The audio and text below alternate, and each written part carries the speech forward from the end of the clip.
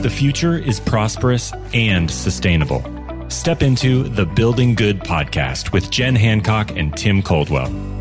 Discover how business and community leaders are building a better world through community activation, inclusive cultures, and climate leadership. Good day. Today's topic is diversity, equity, and inclusion. This topic is especially pertinent considering at the time of recording, we're about 2 weeks into the Black Lives Matter protests happening in the US and across the globe.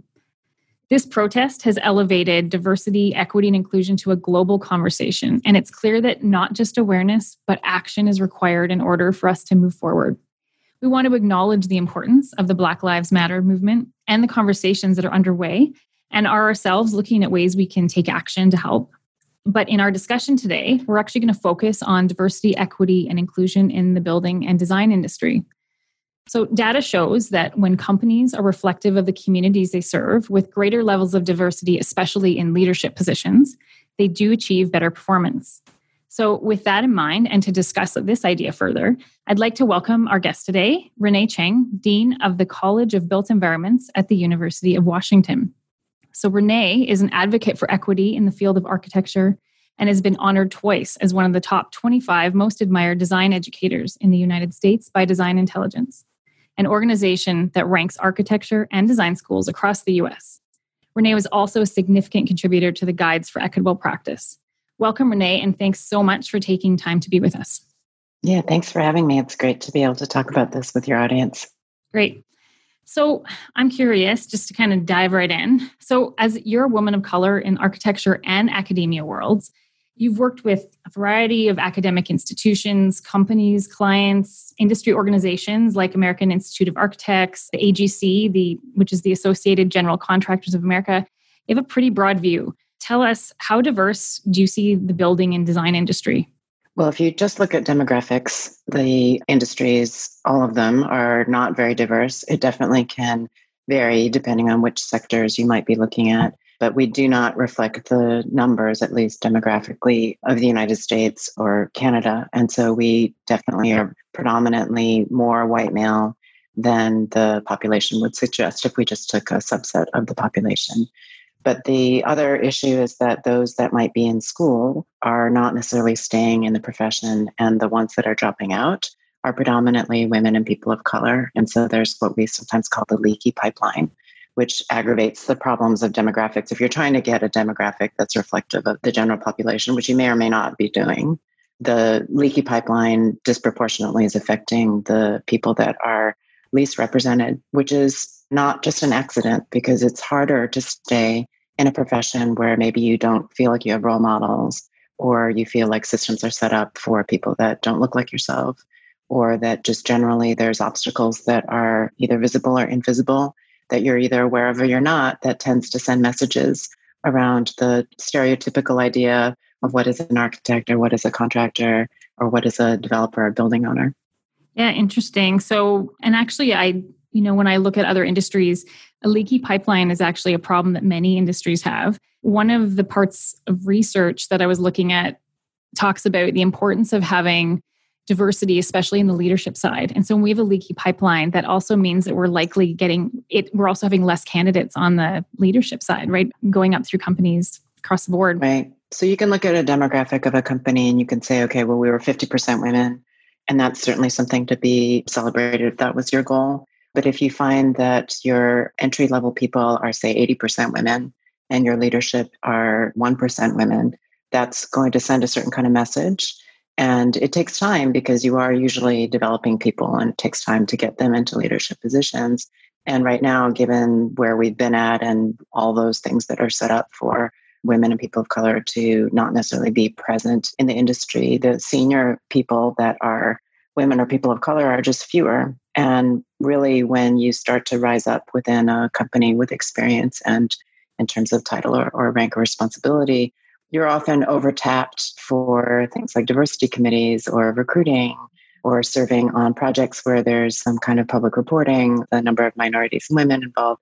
So you end up often in situations where you're more overtaxed. And then especially if you have, for example, the situation I just described where you've got 1% of women at the leadership level and 80% of women at the entry level, who's mentoring all those entry-level women.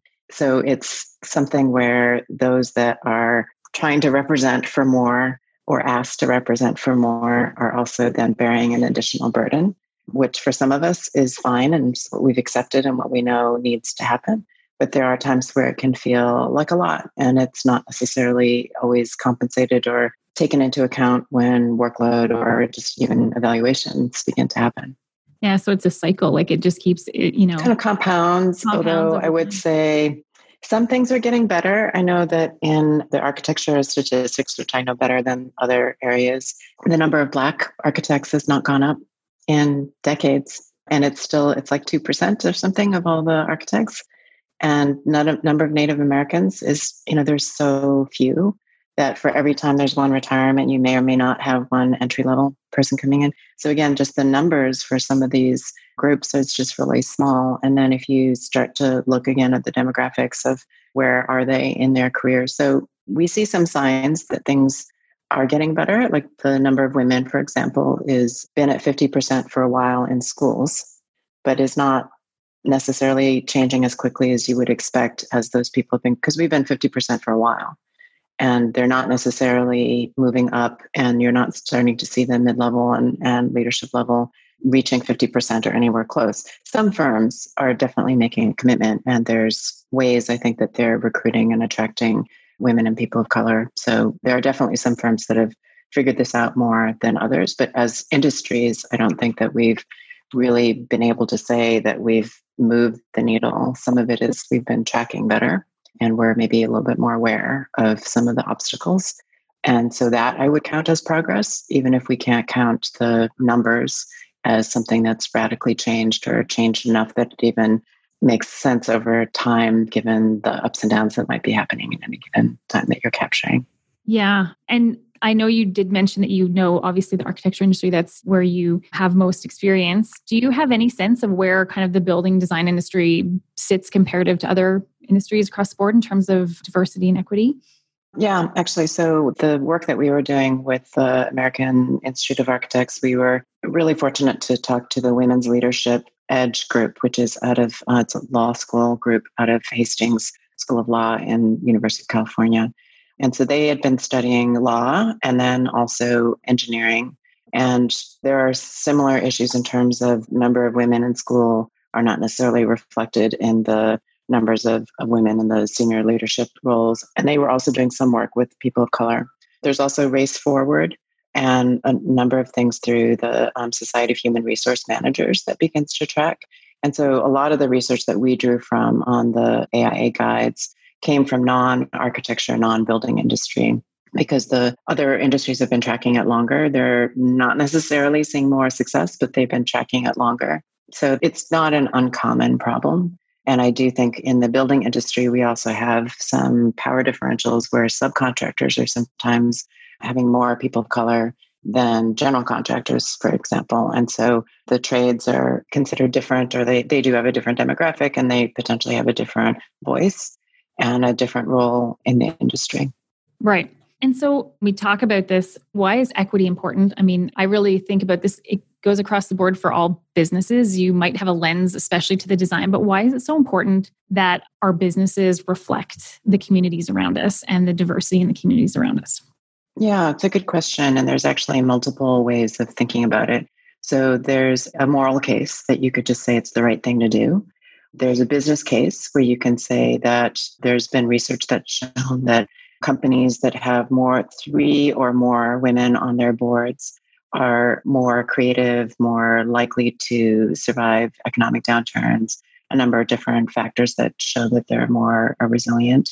And you also have another business case where you're starting to see companies that are clients to our industries requesting to see the number of women or the number of people of color in the organization. You also have, if it's public projects, sometimes requirements that are put in place of number of minority and women-owned businesses that participate.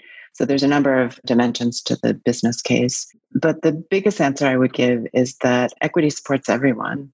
An example that's often given, for example, is when the American with Disabilities Act happened and curb cuts started coming into play for ways that people in wheelchairs could access sidewalks and cross the street.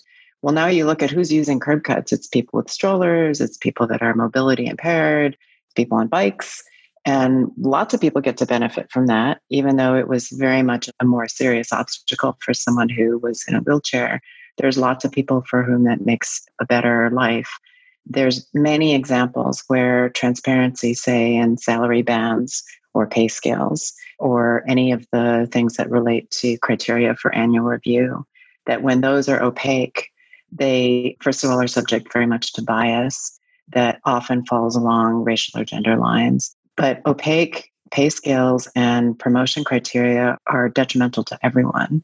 When people don't understand what they're being judged upon, or it's seen as some kind of black box where you just need to have some kind of inside track into things, it makes employees generally less engaged. And the more deeply an employee is engaged, feels part of something bigger and feels like they trust the system that they're working within, the much more likely they are to be retained, the more likely they are to give loyalty, to recommend their firm to others, both as potential clients and also to be potential employees. So all of these things have a real value that you can measure in lots of different ways that have to do with just making things better for everyone, making things more clear, making it easier for people to engage, providing a culture where engagement is a very positive thing and something that everyone has an equal shot at. And I think that's something that everyone wants, regardless of what their race or gender is.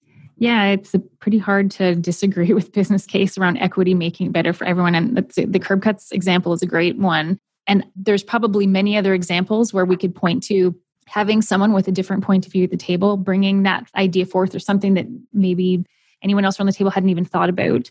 It's important to have those points of view there. That's discussed a lot, which gets into more complex issues sometimes, though, because having diversity present is not necessarily having diversity bring that creativity and innovation, because it's absolutely true that diverse teams will outperform the very best of the homogeneous teams in terms of creativity, innovation, thinking in ways that are different. But you also can have diverse teams that underperform the worst of homogeneous teams if they're not managing their diversity well. Because if you just bring diversity to the table, whether it's different points of view because of their training or their gender or their background or their cultural norms, you're going to get conflict. And that's actually what is producing all that benefit. So if you don't have conflict, that means you're masking the differences. And you're saying, okay, even though you come from all these different backgrounds, we want you all just to act the same or think the same. And so anyone who comes with a different point of view is just going to be listening and like, okay, to fit in, I need to say these things. And I squelch down anything that doesn't seem to agree with that. Right. So if you're not seeing conflict, you're actually suppressing it, which in that case, why bother with a diverse team, right? Because you're actually making it harder for some people. If you bring conflict forward and you don't manage it, it's going to be detrimental and you're going to have mistrust. You're going to have less efficiency. But if you bring forth conflict in a way that's productive, that allow people the tools to really engage in it in ways that still are trusting and still provide the psychological safety for someone to say something that may not be part of what the group is seemingly agreeing on, then having diversity present isn't necessarily going to get you that. So when you ask me what the benefits are, say, of equity, that's what that is, right? Because the benefits of diversity are nothing. You've just met your goals for certain numbers. But if you're talking about the benefits of equity and inclusion, then you're talking about being able to actually use diversity in ways that will get you somewhere different than if you didn't have it there. And so to that point, I think that's a really important note that if a company is just trying to hit diversity targets, they may end up with a team that actually does work really well together, even in conflict. But that generally speaking, you have to authentically want to go down that path and be able to make, you mentioned psychological safety, so that your teams can have differing points of view and actually be able to bring those to the table, feel okay bringing those to the table. That's where you're going to get your best ideas from and your best innovative work. So the warning sign for you would be if you have a diverse team, but you're hearing a lot of the same ideas, to echo, you've it sounds probably like... you've probably sent the message that you want everyone to fit in with some kind of baseline that you believe is common for everybody. Right. So you've asked them essentially to downplay any differences. I wonder if, as people start to think about, and we know that firms have to actively, and companies are going to have to actively start to work on their equity within their companies, they're going to stub their toe along the way. They have to know that's going to happen. So there's benefit across the board to still going down a path of really looking, I think, having a hard look internal at your company. Do you have any recommendations for companies starting to think about that? Yeah, you will make mistakes and you will have a time where your intention is not going to match your impact. And part of that is because this is just hard. And we've been working in ways for so long that haven't had to think about this. And the other part of it is that everyone is so different. You can't possibly know what all of the ways that they might be receiving things based on their cultural background or experiences that they might have had. And so you can actually get paralyzed if you try to make sure that anything you say or do is going to be received really well by everyone. It's never going to be a one size fits all. I think the important thing to realize is trying to figure out if the patterns of things, right? So if there's a pattern of certain groups of people, members of certain groups that don't speak up, if there's a pattern of people from certain groups that aren't getting promoted at the same rates, if there's patterns where there's some of the HR policies seem to be excluding certain groups, those are all things that start to cue you that there's something going on that's not necessarily bias, although it could be, but it could also just be messages that you're sending or things that just make it harder for certain groups of people to participate. I think one of the things that we talk a lot about in the guides is you have to try stuff. If you just worry so much that you're going to make mistakes, you're actually going to just be stuck. And there's detriment to that as well. So some of it is knowing that you're going to make mistakes, making it clear that you can get feedback when something's not going well, and also be really clear on what your goals are. Like, we are seeing this happen, and so we're making this change. And then evaluating, like, did the problem shift? Did we disadvantage a different group now? And in some ways, if you disadvantage a different group and it's a group that constantly gets advantages in every other place, you say, well, maybe that's okay. They can be disadvantaged in this one place because they get so many other advantages elsewhere, but you're not going to find a one size fits all. So if you approach this by saying, we're going to bring diversity and then we're going to do everything the way we've always done it, what you're probably going to find is that there are going to be patterns where it's going to work for the people that are in the dominant culture and that who things have worked for a long time. And that those that you bring in that may not fit that culture may not be very successful. And so then why are they going to stay? Right. So you have to have a willingness to try it out. Don't let sort of perfection be the stopping point, because you're never going to get that right off the bat anyways, if we're actually going to take action going forward. I want to go back to something I just was curious about, and the idea around equity in design and actual architecture and building types and styles. From a community standpoint, what does having a company that has diversity, equity in their firm, what does that do from a design in a community standpoint? So I would say it's broader than just when you're engaging in a community, because pretty much every building, even if it's privately owned for a fairly limited number of people that are intending for its actual, day-to-day use, everything that's part of the built environment participates in the fabric of a city, say, or the infrastructure, or adds to kind of the life of the sidewalk, or is part of a bigger community and says something about the community and how they can use space. So it's very rare that you have a project that really doesn't have any interaction with some larger set of community. So when we define community, it's not necessarily like a community center or even a school or a library. It's really any building has some aspect of how it engages with people that aren't part of the maybe more specific group that are the building owners. And even if you have within a private ownership, very often the owner that sits at the table is not the person that's going to be operating the building or using it day to day, or the group that might be disadvantaged if the building doesn't work well. So there's a lot of times where even, say, in a hospital, you're designing for patients that's like really patient-centered, but patients aren't necessarily going to be at the decision-making table.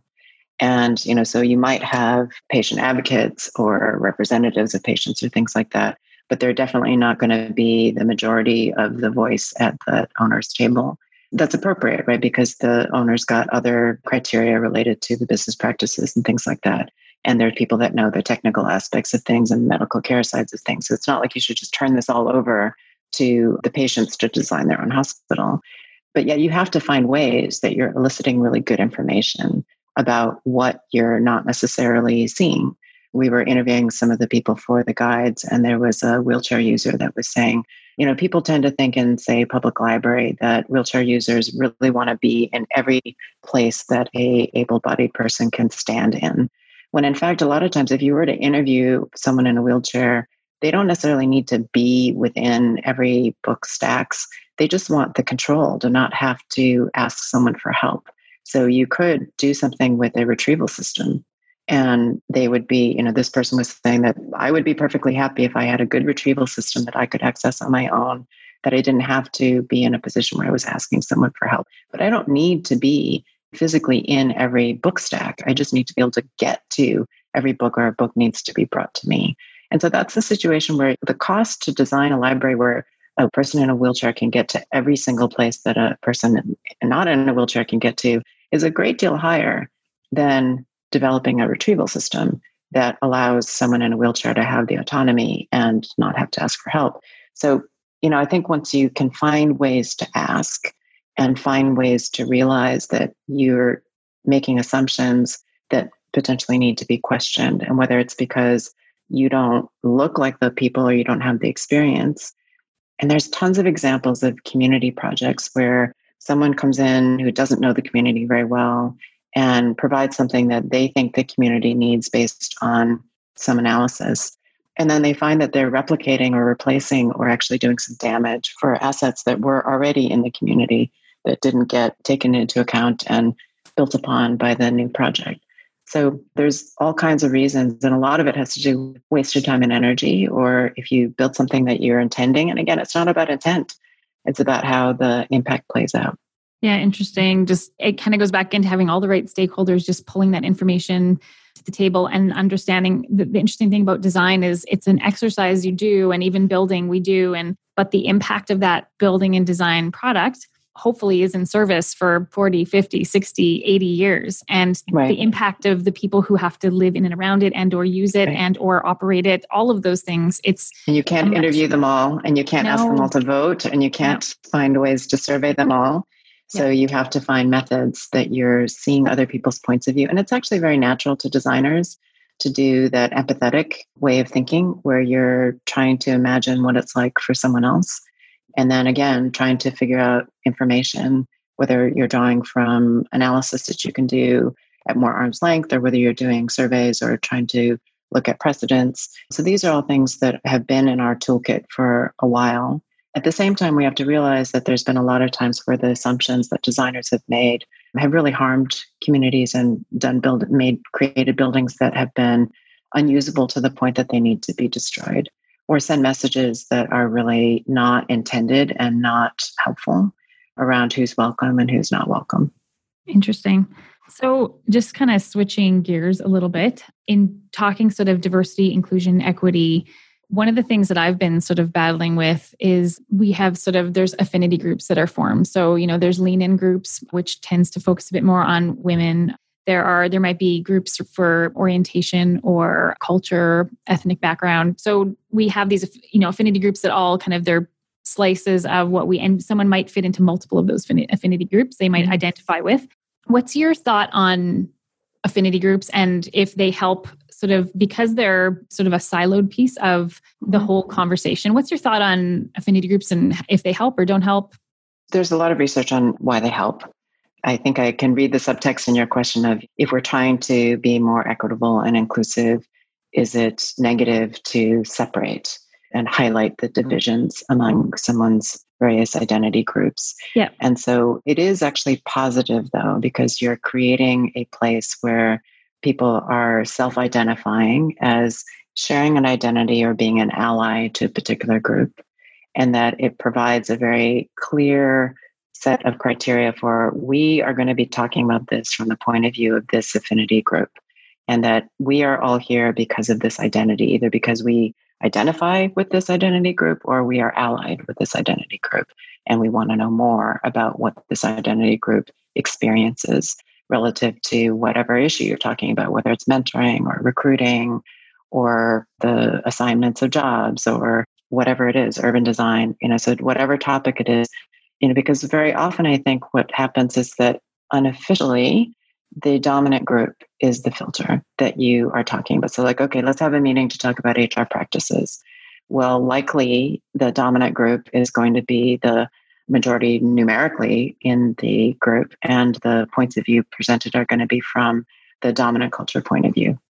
And when you have the same topic identified and you say, now we're going to talk about it from the point of view of the women or the minorities or the people who don't have Canadian citizenship or whatever it is, they're going to be bringing forward topics, subtopics that are very particular to them. And others are going to more quickly be able to grasp, to understand, oh, what does this mean if I don't have citizenship?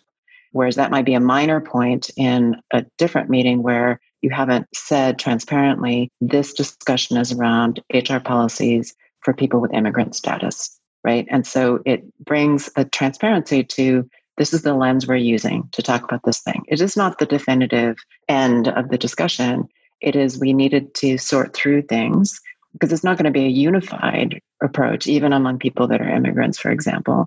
And so you want to be able to talk through all the nuances and all the slight differences with someone who's got a US visa versus someone who's got a European visa, so you want to pull forward those things and then be able to report back, if it's appropriate, to the bigger discussion and say, okay, this is what this affinity group concluded. May not work for everybody, but this is what would work for them. In case you're curious to know, this is what would work for them. And maybe it doesn't work for someone else. And again, then you go back to those decisions where you can say, okay, this works for the dominant culture, but it really doesn't work for people with kids, or it really doesn't work for women that are trying to come back to work after having kids. And so then you choose and you say, okay, well, what works for them would be this. Well, that doesn't work great for another group, but maybe we say, okay, we'll make it less comfortable for this one group because they have a lot of other things that where they are the privileged group or they're the group that benefits. And so we can have a more clear discussion about why it's benefiting one identity group versus another. It doesn't feel like you're pitting one identity against another. It feels like you're understanding what that identity brings to the discussion and what they would need to succeed. And then you're not wondering, like, why do we have so few women with kids? And then it's like, well, because we made these series of decisions that we knew was going to disadvantage women with kids. And so that's where we ended up, right? As opposed to like, why is this happening? I don't understand. They must just not like us. Maybe we should do more picnics or whatever. It's like, that may not solve your problem. And maybe it's not a problem. Maybe Right. You're okay with that. Right. I've also, just another sort of switching gears a little bit too, I've heard, as I've been out in the industry and speaking with people in management on the topic of kind of diversity, equity, inclusion, and moving forward, I'm pretty sure there's unconscious bias. Well, we all have unconscious bias.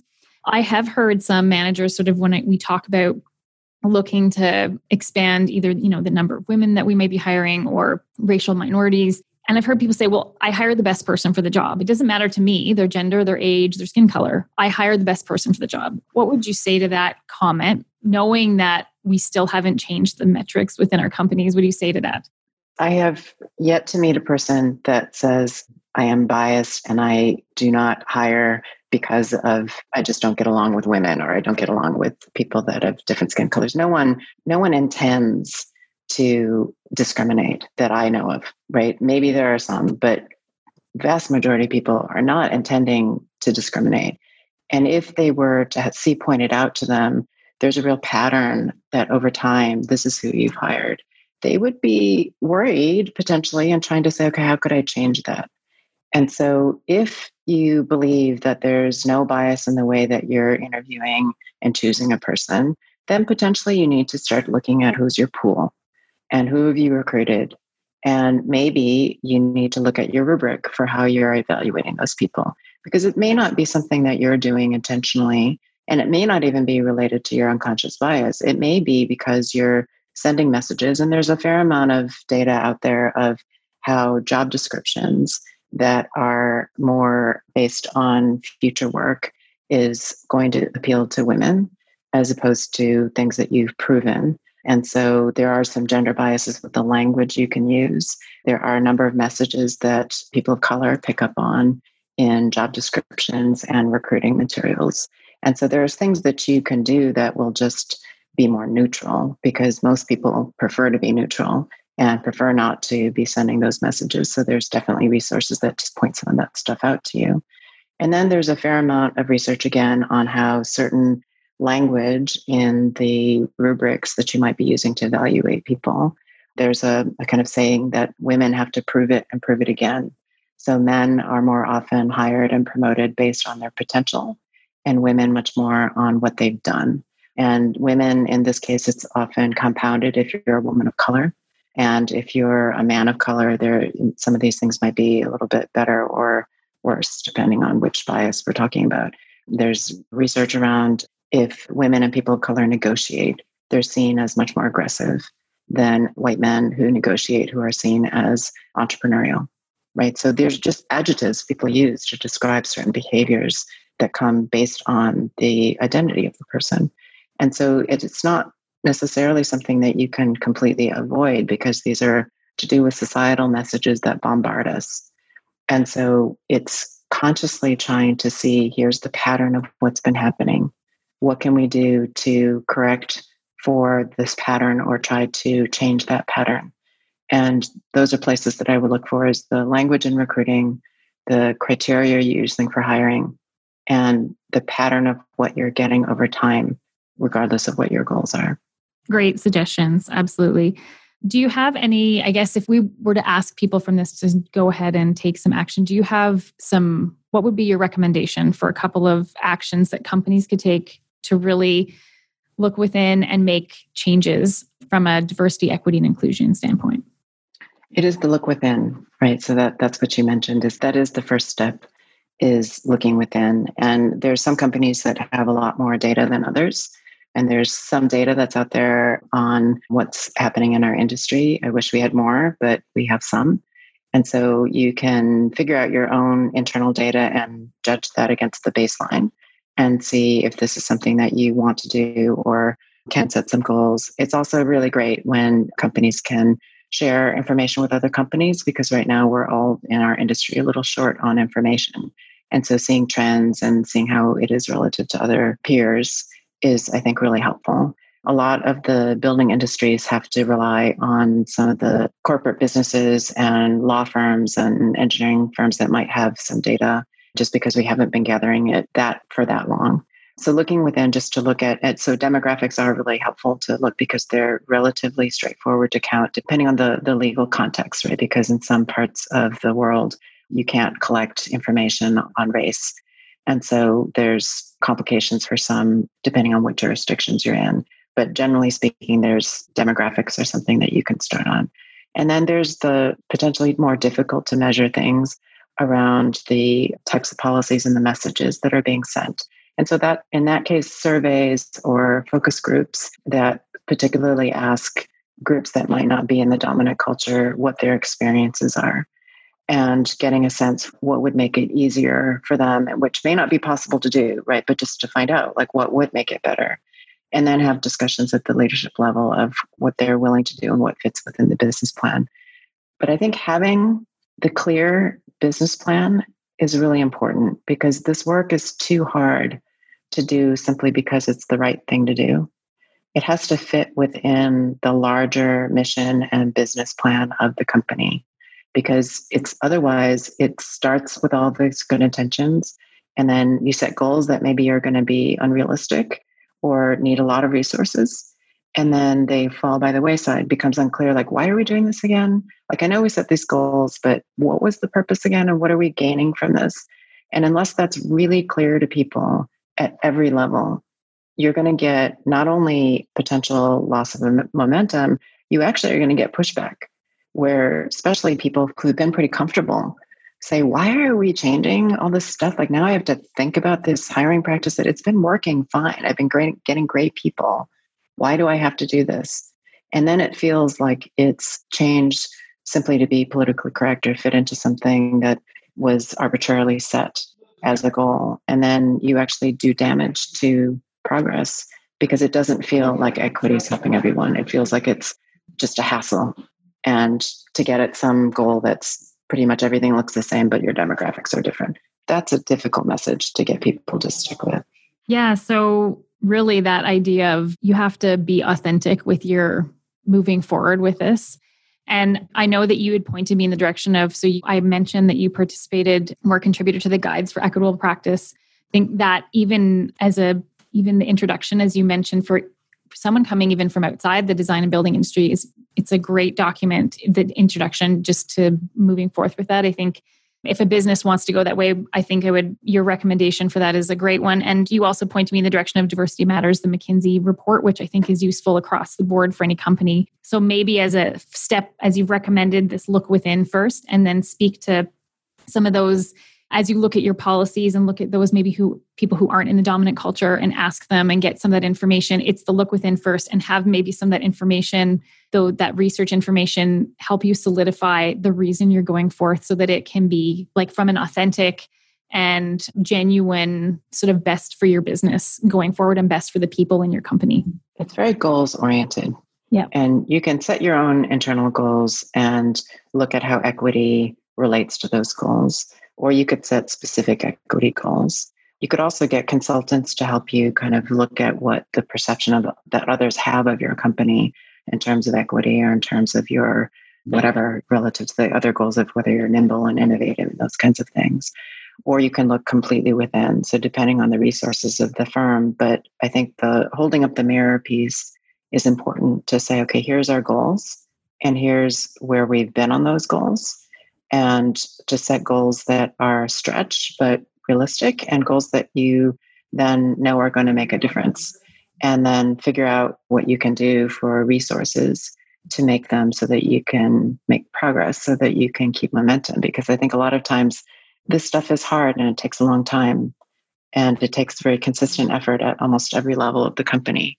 And so how do you keep celebrating intermediate goals and achievements and checking in so that you're not overly patting yourself on the back for something that was actually not that meaningful of a metric. So it's hard to do, but extremely rewarding and extremely valuable in ways that sometimes companies don't always expect.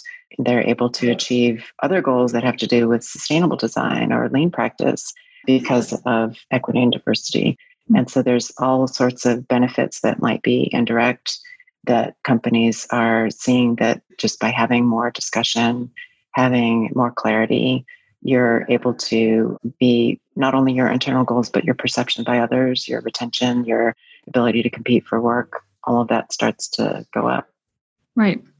Well, Renee, thank you so much. You've given me a lot to think about, including you've pointed me in the direction of some really great resources. Again, the guides for equitable practice, you can Google those and find them. And also the Diversity Matters McKinsey report from 2015. I think you've shown us that diversity, equity, and inclusion is really important to our businesses and our communities. And by building companies with diversity, equity, and inclusion as a value at all levels, and especially, but including leadership levels, which is very important from the data, we're better able to, as companies, win top talent, improve our view of customers and what they see, employee satisfaction, and then just general decision making, which all those things lead to better returns when we can do it well. So I know everyone is busy, and Renee, I know how busy you are right now. And so I so appreciate you taking the time. So thank you very much. You're welcome. I hope this is helpful for people. Thanks. Yes, thank you. Thanks for tuning in to this episode of Building Good with Jen Hancock and Tim Coldwell. Learn more at www.buildinggood.ca and join us as we catch up with another inspirational leader who is building a better world on next week's episode.